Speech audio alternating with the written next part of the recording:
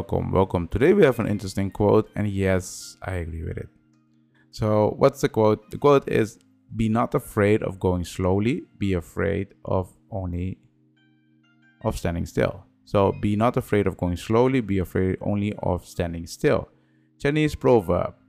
So, I agree with this quote because when you are doing something, if you are standing still, means that nothing is happening. But if you're doing something and you're moving slowly forward, that means something good has happened. And let's look, for example. Let's say if you go somewhere and you're in traffic. If this traffic is standing still because of traffic jam, yeah, you should be afraid that you're going to be late. But if the traffic is moving slowly and the traffic jam is moving slowly, you're going slowly forward, that means you can get late, but not that late. So that is a benefit by moving slowly. Same when you start a company. When you start a company and you move slowly, it's good. But if you are standing still, means you are losing money.